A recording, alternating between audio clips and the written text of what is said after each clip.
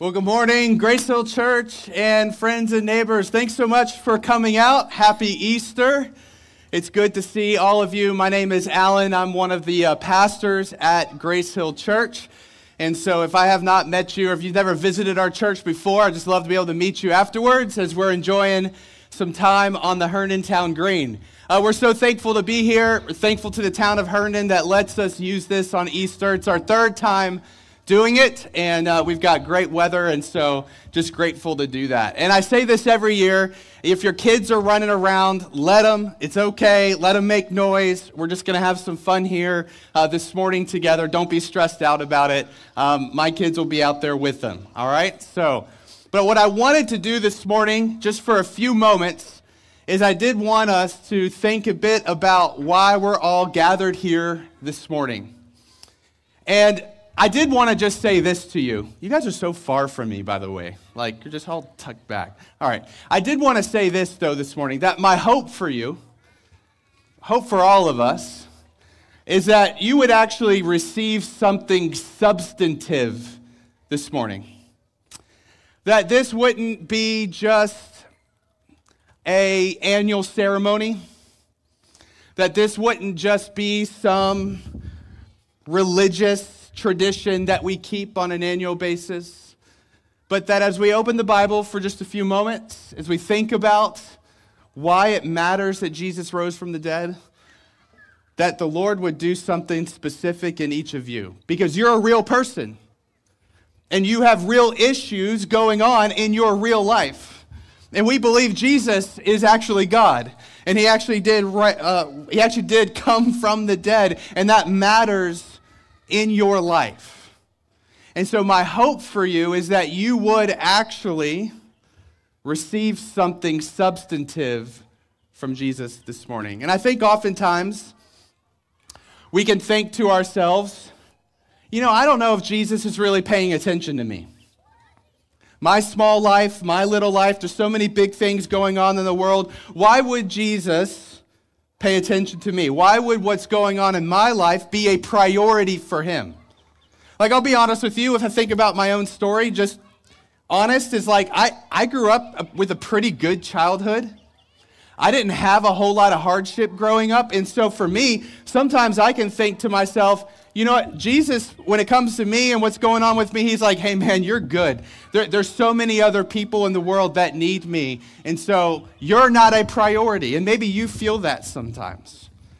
Or maybe you feel, man, I've messed up a lot in my life, or I've made a lot of mistakes. And so Jesus is like, man, you don't deserve me to prioritize you or what's going on with you, to pay attention to you. And my hope this morning for you is you realize that Jesus does pay attention to you. I want to read a text out of Luke chapter 8 in your songbook. I put the text in there, just a historical account about Jesus and his encounter with two different people. And we're just going to read through this story together, and I hope that it'll be an encouragement to you. Luke chapter 8, starting in verse 40. I'm just going to go through verse 46 to start. But let's read this together. It says, "Now when Jesus returned, the crowd welcomed him, for they were all waiting for him. And there came a man named Jairus, who was a ruler of the synagogue." So this is a religious leader. "And falling at Jesus' feet, he implored him to come to his house, for he had an only daughter, about 12 years of age, and she was dying. As Jesus went, the people pressed around him, and there was a woman who had a discharge of blood for 12 years. And though she had spent all her living on physicians, she could not be healed by anyone. She came up behind him," that's Jesus, "and touched the fringe of his garment, and immediately her discharge of blood ceased. And Jesus said, 'Who was it that touched me?' When all denied it, Peter said, 'Master, the crowds surround you and are pressing in on you.' But Jesus said, 'Someone touched me, for I perceive that power has gone out from me.'" So this is an interesting story. Jesus is on his way with the synagogue ruler to help him with his daughter, but you have this woman who comes up behind him, and she's had a bleeding disorder for 12 years. Now, what you need to know why that matters is that ceremonially, according to the law, she would have been unwelcome at synagogue. She would have been unclean, so she would have been distanced from people. And so basically, she didn't matter. Her issues didn't matter. And so she was a problem when it comes to coming close to people, especially religious people. And so this woman knows, like, I can't approach Jesus. I can't just go straight up to him and ask him for help. I've got to be discreet about this. And so I often wonder, what was the inner dialogue inside this woman's mind and heart? I mean, she probably for 12 years had been yelled at, told, go away, like, you can't be near us. So she has been told she's a bother. You don't matter. You're not seen. You're not a priority. And so her thoughts are, maybe I could just touch the fringe of Jesus' garment and something would happen and I wouldn't be noticed, no one would find out, I wouldn't be a bother to Jesus at all. I think this is what is going on inside of her. And then Jesus asked this question, who touched me? And I love Peter because Peter's like, Jesus, everyone did. Like, what are you talking about? Everyone touched you. And he's like, no, Jesus is like, no, someone specific touched me. Now, hold on. We know that Jesus, at least the Bible says this, that Jesus is God, the all-knowing, all-present, all-powerful God. So Jesus knows exactly who touched him. Jesus knows exactly what had happened. And so why does Jesus ask the question? You have to know this, that whenever Jesus asks a question, he's always trying to make a point. But my question for you right now is, can you relate with this woman, with the inner dialogue that's going on inside of her? I have something that I need Jesus to deal with. I have something going on in my life. But does anyone care? Does God care? Does God's people care? Like, I can't approach Jesus. I don't pray enough to approach Jesus. I can't approach him. Like, I don't know my Bible, or I don't go to church, or man, I've done a lot of sinning in my life, so I'm not the person that Jesus would notice. Of course, Jesus notices the synagogue ruler. He's like the pastor, right? He's the religious leader. So yeah, Jesus is walking with him to help him, but maybe you feel like the woman sometimes of like, but he's not going to help me. He's not going to notice me. I feel this sometimes, like I'm a pastor and I have moments where I'm like, man, I haven't prayed in a while. Is Jesus going to notice me? Especially me, because I'm like supposed to do that as a job, right?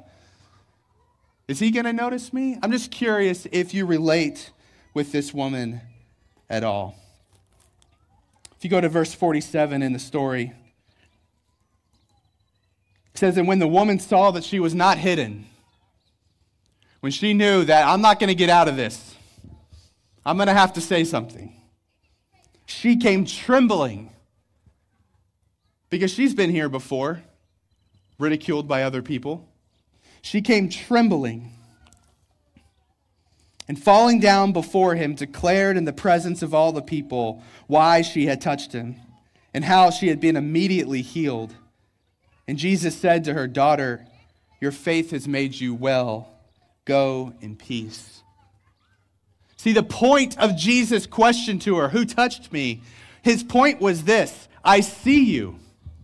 Like, you matter. What's going on in your life matters to me. It's worth me stopping what I'm doing right now to be focused on you. That's the point of Jesus' question. And my question for us is, how would our relationship with Jesus change if we knew that Jesus cares about us individually, that we matter to him, and that what you're going through, no matter whatever value judgment you've put on it, what you're going through matters to him, is a priority to him? How would that change your relationship with Jesus? Because so many times our experience with church and religion and all this stuff is it can feel so detached. It can feel so like religious ceremony that doesn't really care about the things going on in my life. But just read the Gospels in the Bible, Matthew, Mark, Luke, John. I mean, what do we read about Jesus? He's spending his time with the sinners. He's spending his time with the tax collectors. He's doing things that are irritating the religious leaders all of the time. He's not adhering to the religious decorum. No, he's with real people and he's engaged in their real issues and problems because Jesus is trying to make the point that he sees you and that you matter to him. And what you're going through, no matter what anyone has said, matters to him. How would your relationship with Jesus change? Whether you believe in him or you're still trying to figure out if you do, how would it change right now if you believed that? And the interesting thing about our text this morning is that it shows us that Jesus is able to prioritize you without deprioritizing someone else. Jesus is able to be present with you while not minimizing his presence with anyone else. If you read our text again, just our last few verses here, verse 49 to 56, it says, while he was still speaking, someone from the ruler's house came and said, your daughter is dead. Do not trouble the teacher anymore. Wonder what the synagogue ruler was thinking and feeling right now. They were on their way to help his daughter, but Jesus stopped to prioritize someone. Jesus stopped to focus in on this woman. I wonder what he was feeling. Jesus, let's go. I don't have time. Why are you focusing on her and not focusing on me? Verse 50, but Jesus, on hearing this, answered him, do not fear, only believe, and she will be well. And when he came to the house, he allowed no one to enter with him except Peter and John and James and the father and mother of the child. And all were weeping and mourning for her, but he said, do not weep, for she is not dead, but sleeping. And they laughed at him, knowing that she was dead. But taking her by the hand, he called, saying, child, arise. And her spirit returned, and she got up at once, and he directed that something should be given her to eat. And her parents were amazed, but he charged them to tell no one what had happened. We serve a God who is not only with us, he's not only present with us, but he has the power over death. The meaning of Easter, the reason that we are gathered is because Jesus has come to be among us.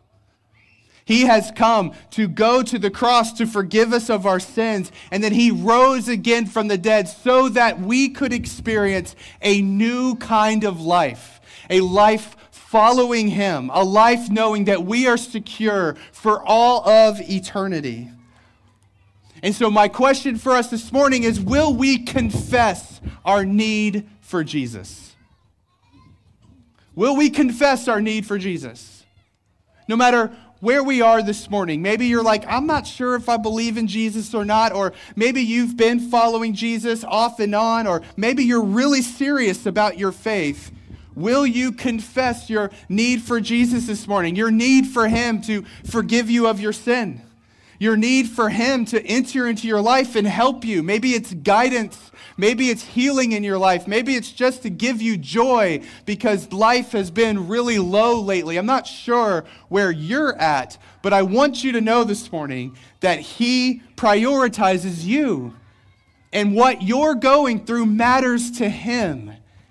And he is the God who can raise people from the dead. He is the God who himself has risen from the dead to give you new life. And the only thing that is required from us is that we confess our need for him. So here's what I want us to do this morning. What I want us to do is just take a minute, just 1 minute, because I know kids are running around. It'll get a little crazy if we stay silent for a while. So I want you to take a minute, and let's just silently reflect and ask the question, do I need Jesus? If Jesus was here and we could speak to him, which I believe he is, and I believe you can, what is the thing that you need from him? Maybe you feel like the woman this morning, a little timid. Maybe you feel like, I don't think my issues are worth anyone's time. Maybe it's really scary for you to confess your need for Jesus. I still want to challenge you to reflect on it. What do you need? Or maybe you're like this synagogue ruler. You've been religious your whole life. Maybe you've been following Jesus your whole life. What's interesting about the synagogue ruler in our text is that the text says he ran to Jesus and he fell at his feet. And that wasn't going to be popular amongst his colleagues. If you read other stories about Jesus, you'll know that he always doesn't have a run-in with a synagogue ruler like that. Most of the time, they're angry with Jesus because they don't like the things he's preaching. They don't like the fact that they stop and they prioritize people like this woman who needed help. They didn't like that. So maybe you're like the synagogue ruler. You've been religious your whole life, but maybe it's kind of foreign to you to actually confess your need for Jesus. It took humility for that synagogue ruler to go fall at his feet. So where are you this morning? I want you to take just 1 minute, just a minute, and I want you to reflect on that. And then I think we're going to have a chance to respond. Just a minute.